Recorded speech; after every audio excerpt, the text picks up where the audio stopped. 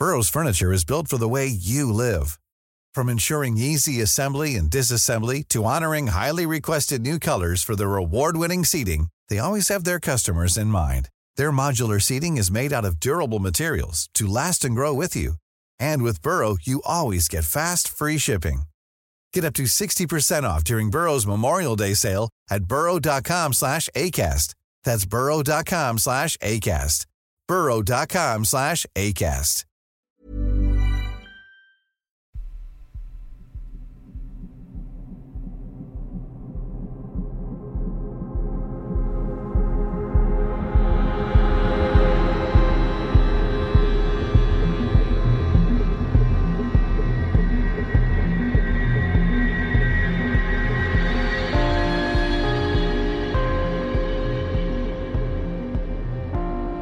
Hello and welcome to episode 153 of Real Life Ghost Stories. To kick things off this week, I need to thank some of our newest Patreon subscribers. I would like to thank Sherlocked, Bridget M, Katie Litfin, Lou, Hayley, Amber Orr, Rhonda Hagen, Tracy Rose, Joseph Lockyer, Leda Juarez, Maria Catolo, Paul Carter, Katie Alvarez, Mimi C, Lulu Rogers, and Katie McGregor. Thank you so much for subscribing to the Patreon. I love you and I appreciate you every single day. And our film review this week. Our film review is The Cellar. The Cellar was released in 2022. It is 5.3 out of 10 on IMDb and 30% on Rotten Tomatoes. Kira Woods' daughter mysteriously vanishes in the cellar of their new house. She soon discovers there is an ancient and powerful entity controlling their home that she will have to face or risk losing her family's souls forever. So like last week, I'm going to keep this short and sweet, and we are going to start with the things that I liked about this film. This film is based on a short film called 10 Steps, and basically, the concept of the short film was that a girl is babysitting. She rings her parents because the power goes out and she has to go into the basement to find the fuse box, flick the switch, but she's really frightened, so she rings her dad, and her dad says to her, look, there's only 10 steps, so I'll count the 10 steps with you, and then you're in the basement, and then I can talk you through it. And they count the 10 steps together, but she doesn't stop at the 10th step. She keeps counting and counting and counting and walking into this dark oblivion, which I think is a really, really good concept for a short film. And basically, the entire film is built around that concept. And the reason why I specifically wanted to watch this film is because it's an Irish film, and I love watching Irish films, and I particularly love when good Irish horror films came out. So I was pretty excited when I read the synopsis for this one. And the opening was fantastic, and the reason why it was fantastic is that the soundscape was so effective. It made me feel really anxious. Don't know what it was about the soundscape. I was feeling pretty shook after the opening credits. As I said, it's based on a short horror film, and it's a great concept for a movie, I think. And the daughter disappearing into the cellar kind of happens quite early on in the film, and it happens just as it does happen in the short film. So that concept is really strong, and the movie is sort of padded out around that. And I think it really plays on that universal fear of the dark and that idea that things can change in the dark. And I think everybody can relate to that. It's like that meme, that joke that everyone makes that, you know, the pile of clothes on your chair is just a pile of clothes on your chair during the day, but at 3 o'clock in the morning, it's a man in a hat sitting watching you sleep. You know, and I think this movie really plays on that fear that somehow in the darkness, the cellar becomes an entrance to somewhere. So I was into the concept. And I have to say, throughout the film, there was more of like an implication of evil and a sense of dread rather than showing anything, which I think is always a better option in horror films. So there is an entity in the house, and it is portrayed by like flickering lights. And there's one point where you know it's coming up the stairs, and you just see like the breath in somebody's hair, which I think is a really good way to show that monster rather than making some sort of poor attempt at CGI. So I thought that not showing the monster was a good move. And to be honest, those were my likes. That was it. We're on to the dislikes. We're going to move through these at lightning speed. Generally, I thought the acting was actually quite poor in this film. I thought the cast should have been strong, but it was limited by like poor script or poor storytelling. I couldn't quite figure out which one it was. So the lead actress, I think, is quite well known, and she's definitely a horror last girl. And I just thought she was really underused in the film, and I thought the kind of the acting, the emotion that was portrayed was really quite shallow, that not much really happened emotionally. It never really got out of second gear. And as a result of that, I ended up finding it quite boring.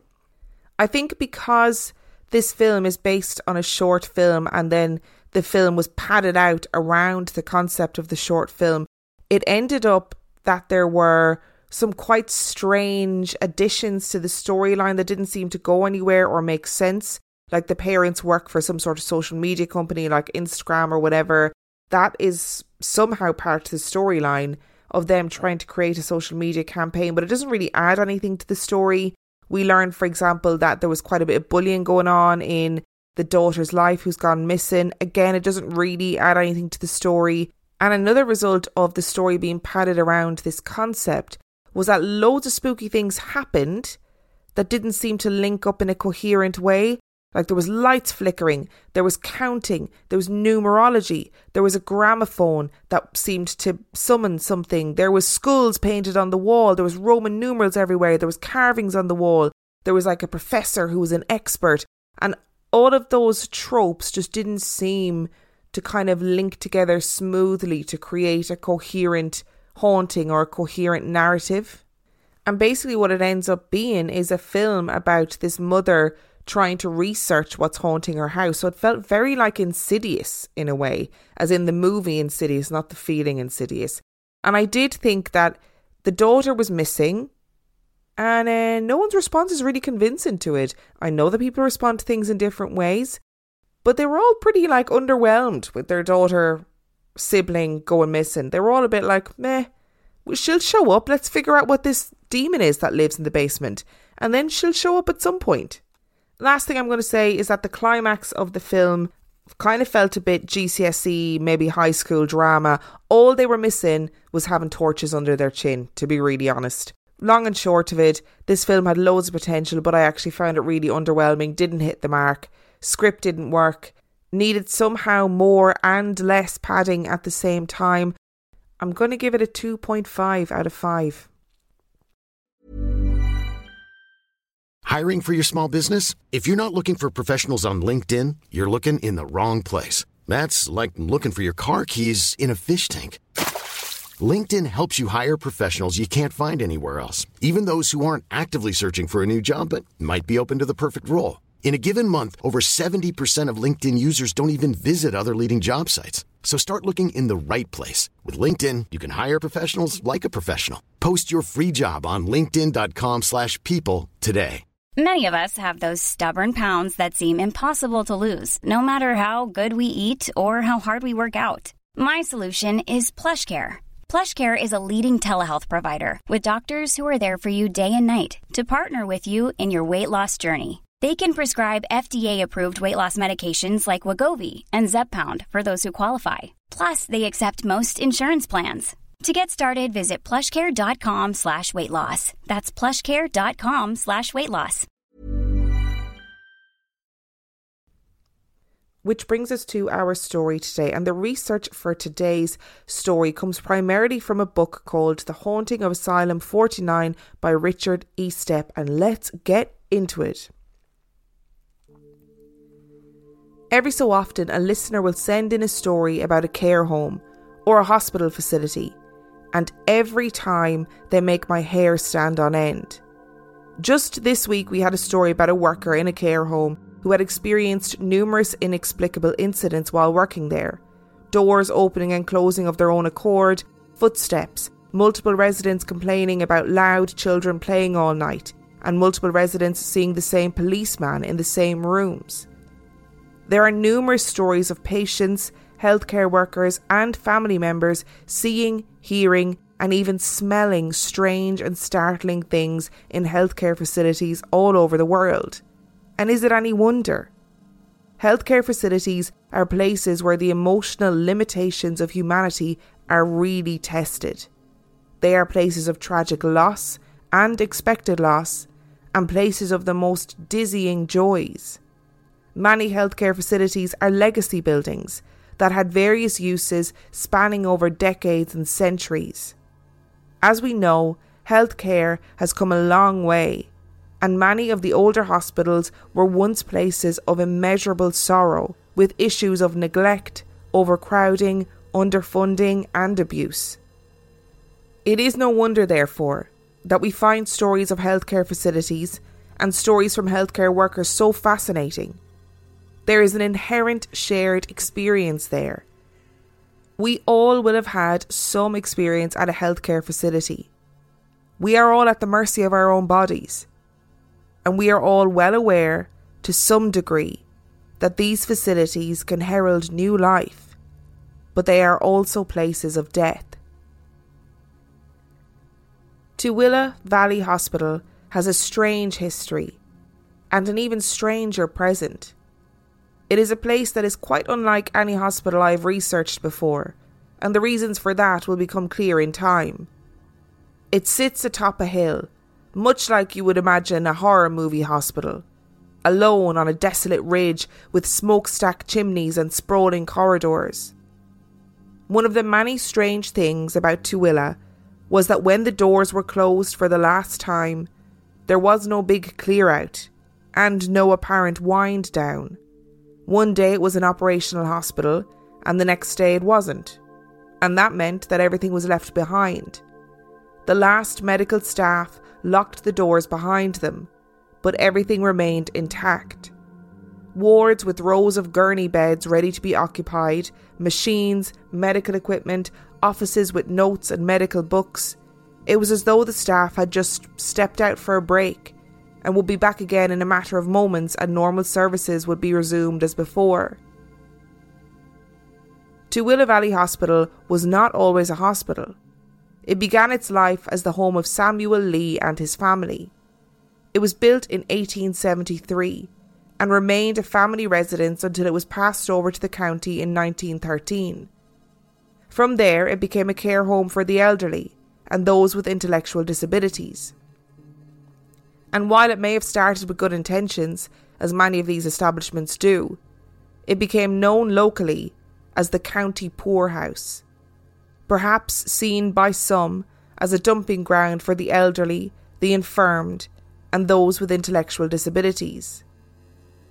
The Tooele Valley Hospital operated as a medical facility until 2002, and then was reverted back to an old folks' home. A part of the building remains a residential care home for the elderly to this day, but a part of it had been abandoned. A perfectly preserved medical facility standing idle atop a hill. So what happened to it? In 2006, Kim Anderson toured the medical facility and immediately knew it was perfect for what he needed. It could not be any better. It was exactly what he needed for the perfect haunted house attraction. And that's why Tooele Valley Hospital is so interesting. One side was a very normal old people's home, but attached to the old people's home, through a locked door, was Asylum 49, a medical facility-based haunted house attraction. The owner of the old people's home had had the brainwave to turn it into a haunted house attraction the year previously.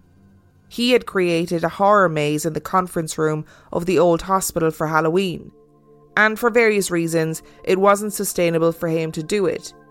But Kim was keen to give it a go, and set about building sets in the various rooms and corridors through the abandoned hospital.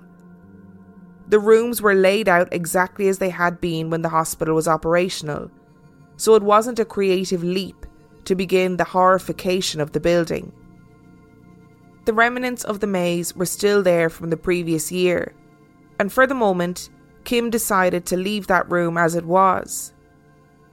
As with many of these stories, it was hindsight and tentative conversations that began to piece together what was happening at Asylum 49. Kim would work on the set building in the evenings and late into the night, and he would see flitting shadows out of the corner of his eye. Doors would slam and open of their own accord, and tools would go missing constantly. He would put something down, and when he would return to grab it again, it would be gone, seemingly transported to another room or another part of the building.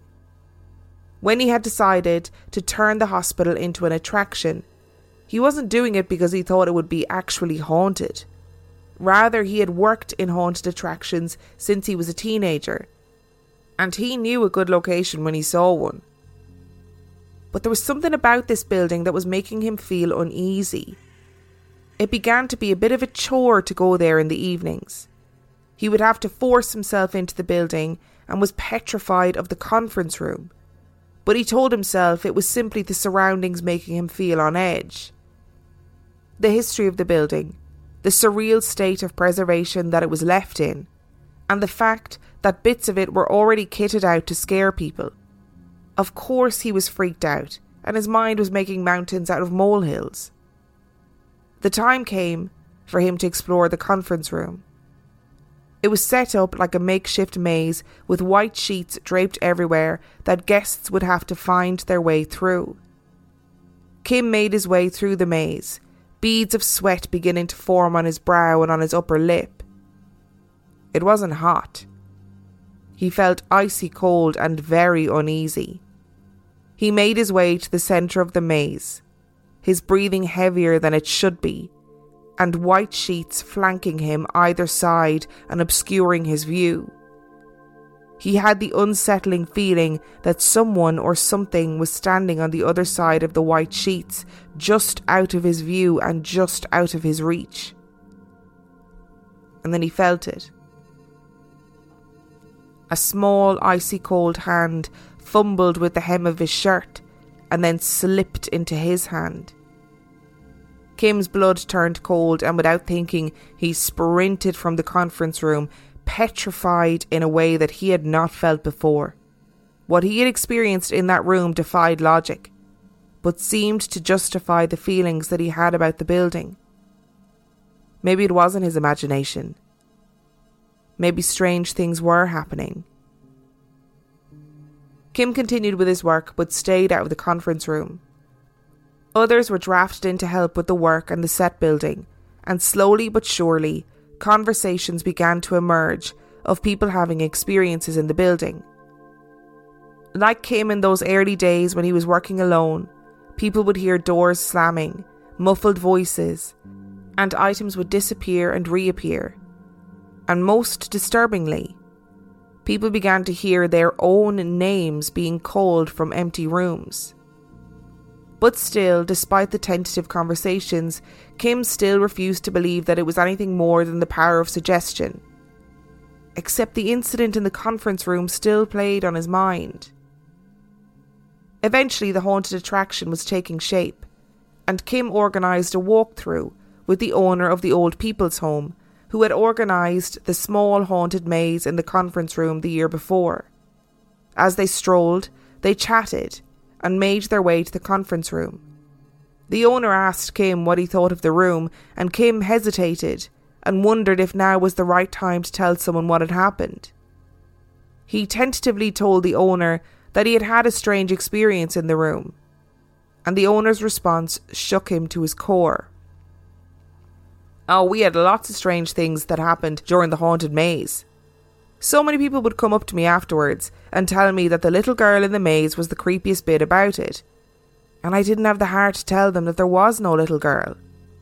To be honest, I thought people were joking at first. But then so many different people said the same thing. So strange. I mean, there has to be something to it, right?" Over time, Kim began to try and discover ways in which he could prove that the building was haunted, or at least communicate with the spirits that were haunting it. And it resulted in the building becoming a beacon for paranormal investigators.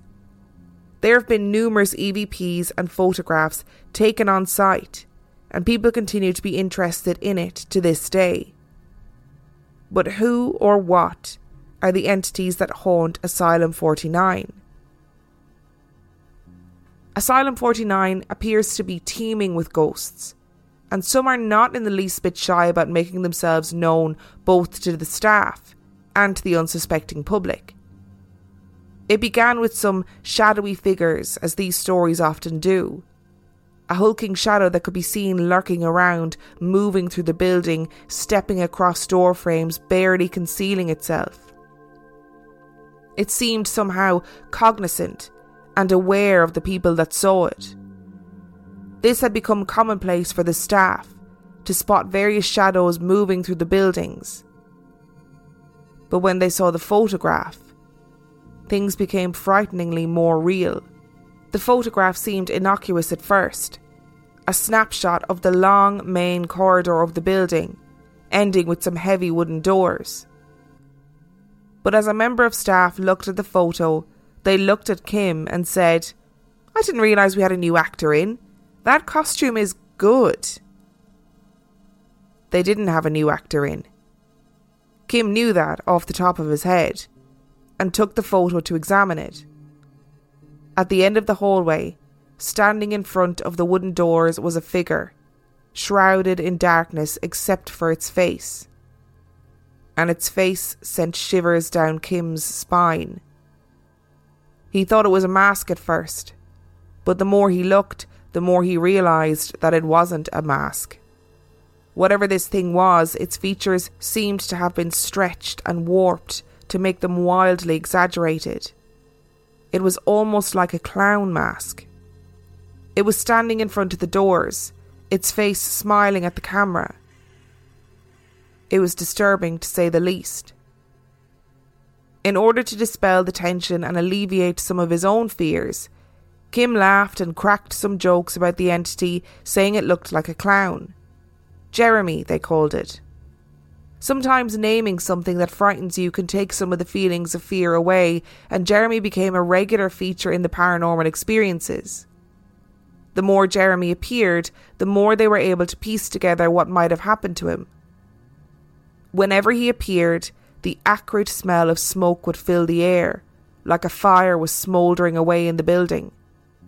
The team began to wonder if Jeremy's face was the result of burn injuries, and they immediately stopped referring to him as a clown in fear that he would perceive their comments as insulting. They got their answer.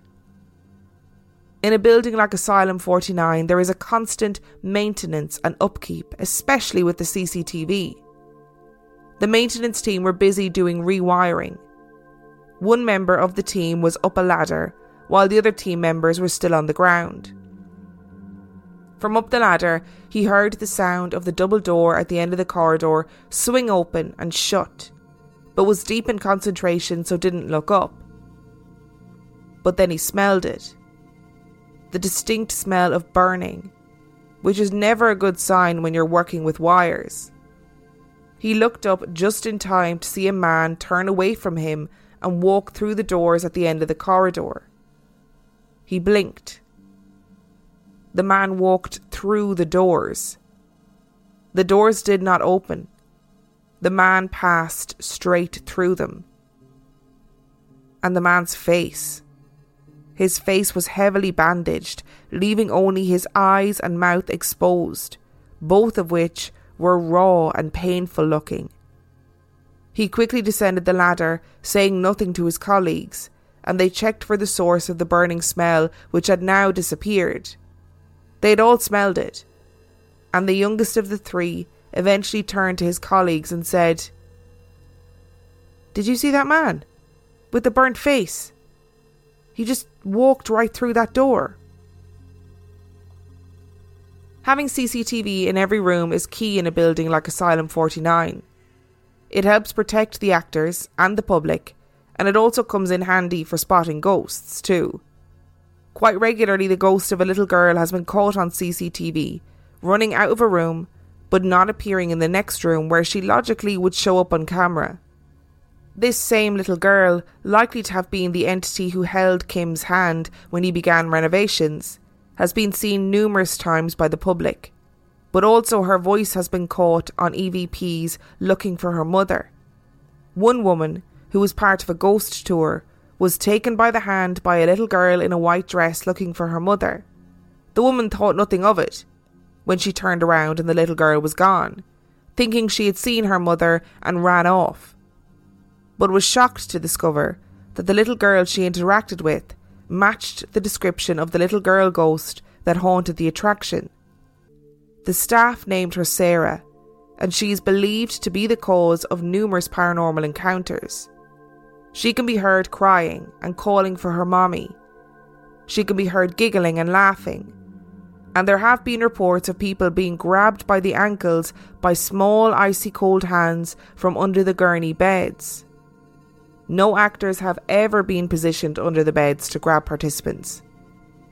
Sarah becomes more active and livelier when the attraction is busy, almost as though she feeds off the energy of the excited punters.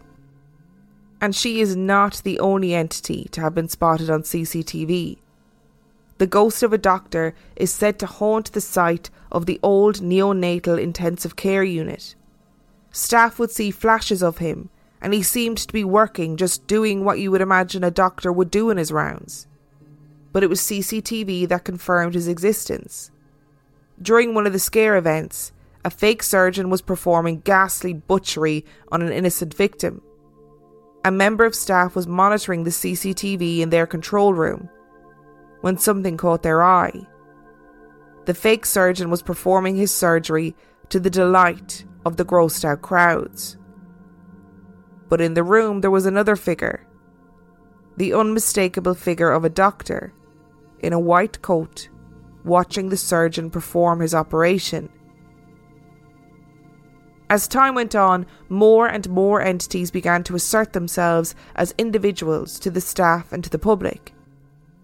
They realised that not every event could be attributed to Jeremy and Sarah, and actually there were a whole host of entities that were contributing to the haunting of Asylum 49. When the spooky season was over, the year's sets would be taken down and the hospital would be restored to its original state. And at these times, the different entities became much clearer. There was the shadow man, Robert, who could clearly be seen moving around with what seemed to be a cane or a walking stick. He would stand at door frames peering out at staff members, or he would be seen commando crawling from one room to another. There was Thomas, the ghost of a small boy who would insist on messing up the bedsheets on the hospital gurneys. There was the ghost of Eva, an older woman who died in room 2. Her presence had been felt by the resident Asylum 49 psychic, and interestingly, her existence in life was later confirmed. Her granddaughter came to tour the hospital and stated that her grandmother Eva had stayed in room 2 before she died. She had no prior knowledge of the hauntings, and the staff had no knowledge that she was the granddaughter of an ex-patient. She later sent a picture of her grandmother to the staff, and when it was shown to the psychic without context, she exclaimed, "Oh my God, where did you find a picture of the woman in room 2? With some of the entities in the building there came unpredictability, like the ghost of old Wes, whose spirit seems to aggressively protect his room, violently attacking people who had the gall to try and antagonise him. He has been captured on EVP recordings violently swearing at investigators, and in one incident, his shadow was seen pacing the hallway outside of his room, round and around in circles, just pacing in a frenetic loop, as though he was stuck in the action, unable to stop. There were reports of the shadow of a small boy who lurked in the kitchen area and would be seen peeping around door frames before ducking back out of sight when he was spotted. There was a report of a 7-foot-tall entity in the church, an entity that had elongated limbs and no facial features, glimpsed fleetingly. But there is one entity that resides in the deep recesses of the building that even the staff are afraid of. The Guardian. In life, the Guardian collected secrets. It is believed that he worked in an administrative role in the hospital when he was living, but in that time his goals and intentions were not those of a good man. He wanted to know everything and anything he could to leverage against patients and staff in order to uphold his power over those around him. He especially wanted power over women, and in death his need to be the dominant player was ever present. One of the staff, however, just didn't really get it. Was it really possible that this entity, this mist, this ghost, whatever it was pushing people around and scratching them? It just didn't seem like it was possible. Despite all of the goings on in Asylum 49, he felt as though this particular story might be a bit exaggerated. Maybe people's fear was getting the better of them. They had turned the Guardian's room into a maze after all, so maybe the confusion that was induced by the maze, combined with the fear and disorientation, was making people feel as though there was something more to be feared. He discussed it loudly and at length one night with a colleague. "I just don't think it's as bad as people say," he exclaimed. "I mean, I get it. There's something in there. But I've never seen him do anything." "Hey, maybe the Guardian is just misunderstood," he laughed. His colleague was outraged and warned him of the dangers of tempting fate. The walls in Asylum 49 had ears, and bold claims like that could evoke a bold response. Later in the evening, the member of staff was doing his rounds, checking from room to room to ensure that there were no stragglers left behind, and that it was safe to begin shutting the building down. He made his way towards the Guardian's room and into the maze, and was overcome by a feeling of dread. A sickness formed in the pit of his stomach, a gnawing anticipation, and he began to sweat. He shook himself, willing himself to snap out of it. This was only because of the conversation from earlier. It was just his mind playing tricks on him, and his body responding to it, that was all. He forced himself to move around the room, doing all the necessary checks and ensuring that there was no one there, and felt the relief begin to trickle through his veins as he made his way back towards the door. Suddenly he was on the floor, winded and dazed. He knew what had just happened. He felt it, and still felt the pain in his side as he struggled to catch his breath. As he was just about to leave the room, he felt a violent shove. He physically felt the force shove him, and he smacked hard into the door frame, hard enough to leave him sprawling on the ground. As he scrambled to get to his feet, a soft, hoarse, throaty laugh emerged from somewhere within the maze, echoing around him. There had been no one in the room. He was 100% sure of that. But something had pushed him hard, and something had wanted to hurt him. And that wouldn't be his last experience of the Guardian. Months later, after the memory had faded and he had convinced himself that it wasn't that bad, he was working on a tour and was following behind a group that were exiting the Guardian's room. As he strolled forward, he bumped into someone hard. Instinctively, he apologised, saying he hadn't seen them and he should be more careful. Except there was no one there. He had bumped right into someone, some solid mass. He knew it and he felt it. But there was no one there. The stories from the old Tooele Valley Hospital are multitudinous and were never confined to just the haunted attraction. Staff at the adjacent care home talked about black cloaked figures being seen on the nights that residents passed away and the sounds of children playing during the night shifts. In 2017, the care home was transferred elsewhere, leaving the building fully in the care of the Asylum 49 team. There are, of course, those who claim that a portal exists on the site of the old Tooele Valley Hospital, and therefore spirits are attracted to the location. There are also claims that the original owner of the building, Samuel Lee, still roams the building, and that the ghost of Thomas is actually his son. It is also possible that there is no portal, but that the building itself has seen such a rich history and has experienced the full spectrum of human emotion that some of the main characters have remained. I have so many thoughts about this story and about this location, but first, before we go any further, you might be thinking, that story is really familiar. That location is really familiar.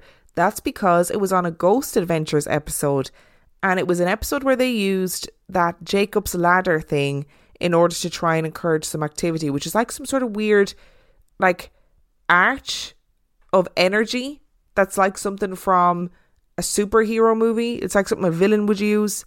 Anyway, they'd use that to try and encourage some activity. There was a bit in it where Zach was really confrontational and aggressive, and then he was shoved into a wall. I think it was in the room of old Wes. He went in all guns blazing and then apparently got shoved. So, lesson to be learned there. Don't be going in all guns blazing, and don't be aggressive towards spirits. If they are real, if they are there, they were also once people too, and they don't deserve it. Except if they were a dick in life, then they probably do deserve it. So my big question about all of this, about this whole story, is it just good marketing?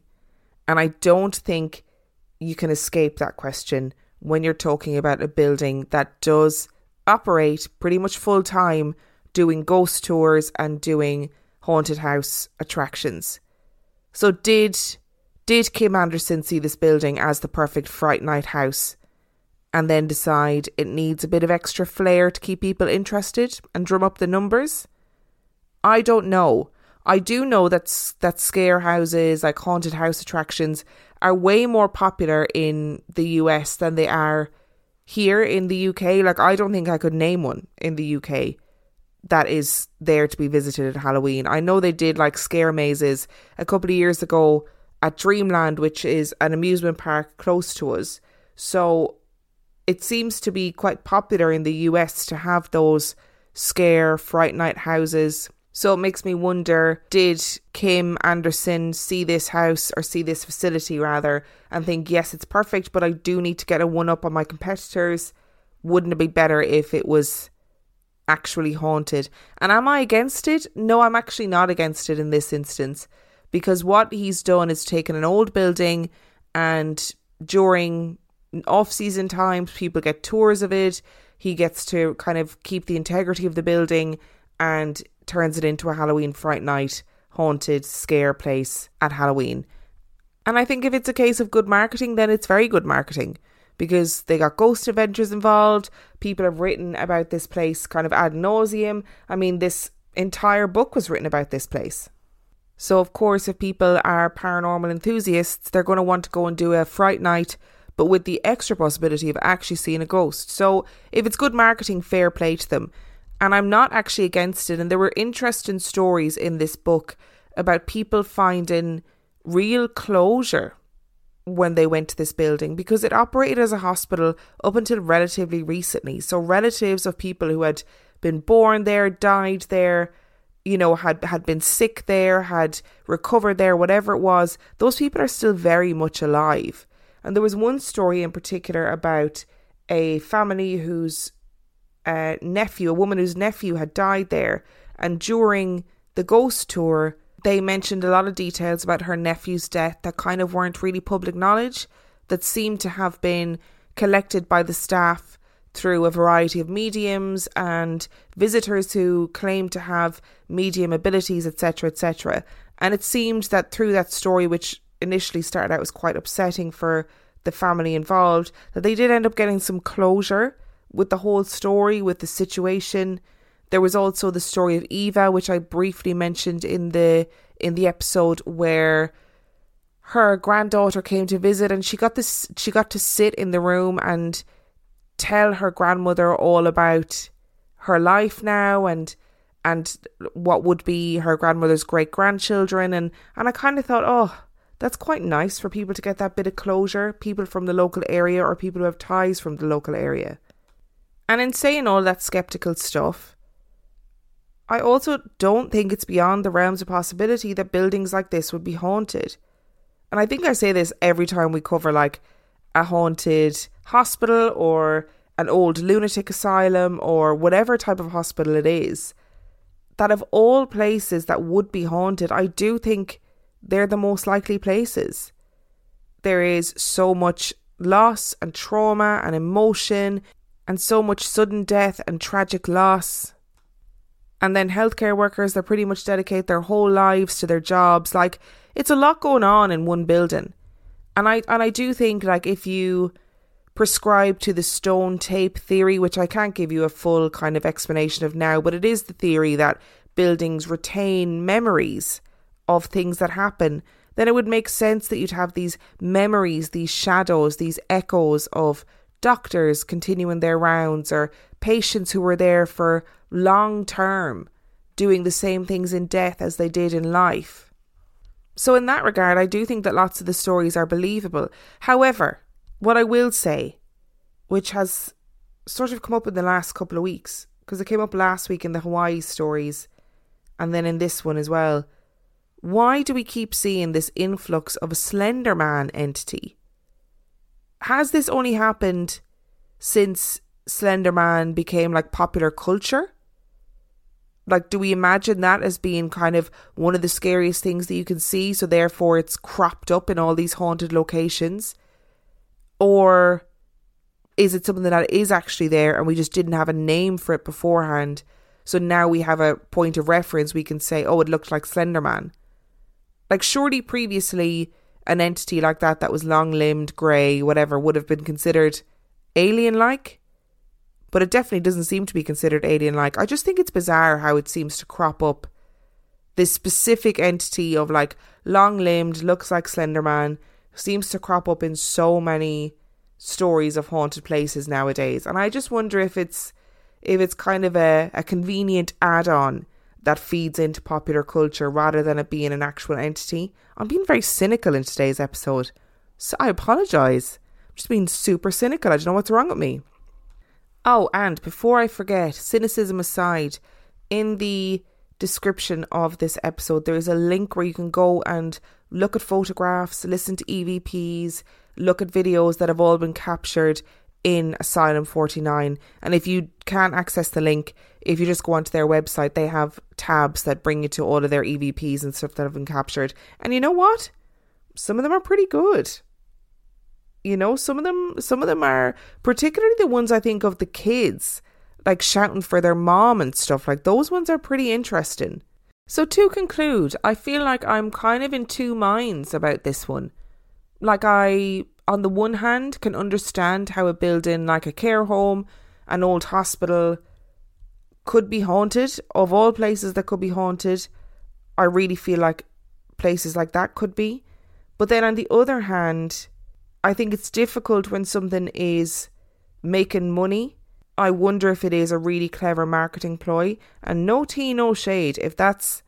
It's good marketing. It's good marketing, because here I am doing an episode about it, you know. So if that is what it is, then they've done it very successfully.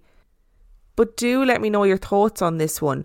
Like, do you think it's clever marketing, or do you think it is actually genuinely haunted, or do you think it's a bit of both? That it's genuinely haunted and the stories maybe have been magnified to try and reel people in. If you have visited Asylum 49, let me know. Did you enjoy it? Was it scary? Do you believe it? Did you have any experiences? Did you have any feelings? Did you feel like, hey, there could be some actual legitimacy behind these stories? If you did, please let me know.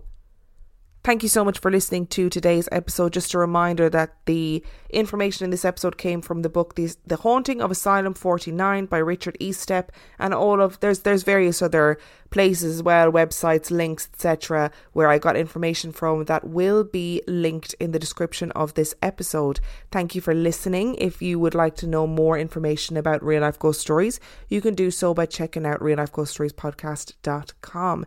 If you are desperate for some extra content, you can get some extra content at patreon.com/Real Life Ghost Stories, where for $5 a month you get access to an extra weekly mini episode, and for $2 a month you get a back catalogue of movie review episodes. Thank you so much for listening, and I shall see you next time. Even when we're on a budget, we still deserve nice things. Quince is a place to scoop up stunning high-end goods for 50 to 80% less than similar brands. They have buttery soft cashmere sweaters starting at $50, luxurious Italian leather bags, and so much more. Plus, Quince only works with factories that use safe, ethical, and responsible manufacturing. Get the high-end goods you'll love without the high price tag with Quince. Go to quince.com/style for free shipping and 365-day returns.